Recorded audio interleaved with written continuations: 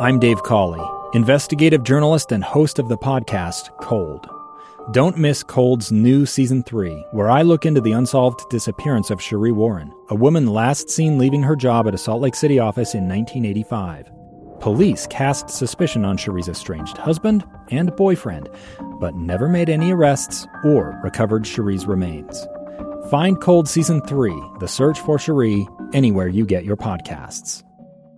The Utah legislative session is done, so let's consider if there might be another way to do this. Utah leaders are proud the session lasts only 45 days. It allows lawmakers to be gainfully employed citizens, of which we have lawmakers who are doctors, lawyers, Home Depot clerks, homemakers. Presumably, at the end of the session, they slip on a t-shirt and binge Netflix for the weekend before heading back to their daytime jobs in real life. And the rest of the year, they're just like you and me. But the rest of the year, truth is, they have one eye on constituent service, and they work what's called the interim, meetings and committees that convene between now and next January. And of course, a politician usually has the other eye on re-election.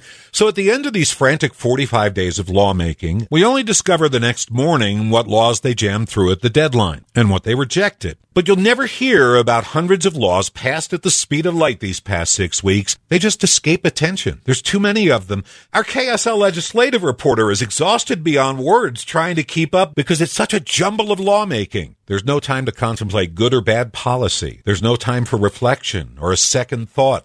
Maybe, this is radical, we should double it and have a 90-day session so as citizens we can absorb everything they did. Sure, lawmakers would have to wait another 6 weeks to binge Netflix, but at least we'd be able to follow the plot on Capitol Hill. Jeff Kaplan's Minute of News, only on KSL News Radio.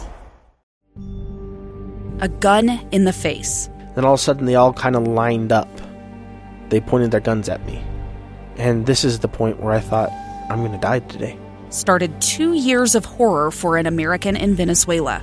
They said, you need to give us your phone and get ready because you're coming with us.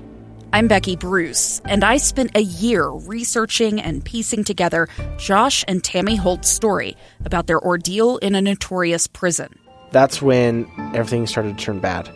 We had another pound on the door. Boom, boom, boom. And there was the police once again. You can binge all of the episodes of Hope and Darkness on KSLPodcasts.com or wherever you get your podcasts.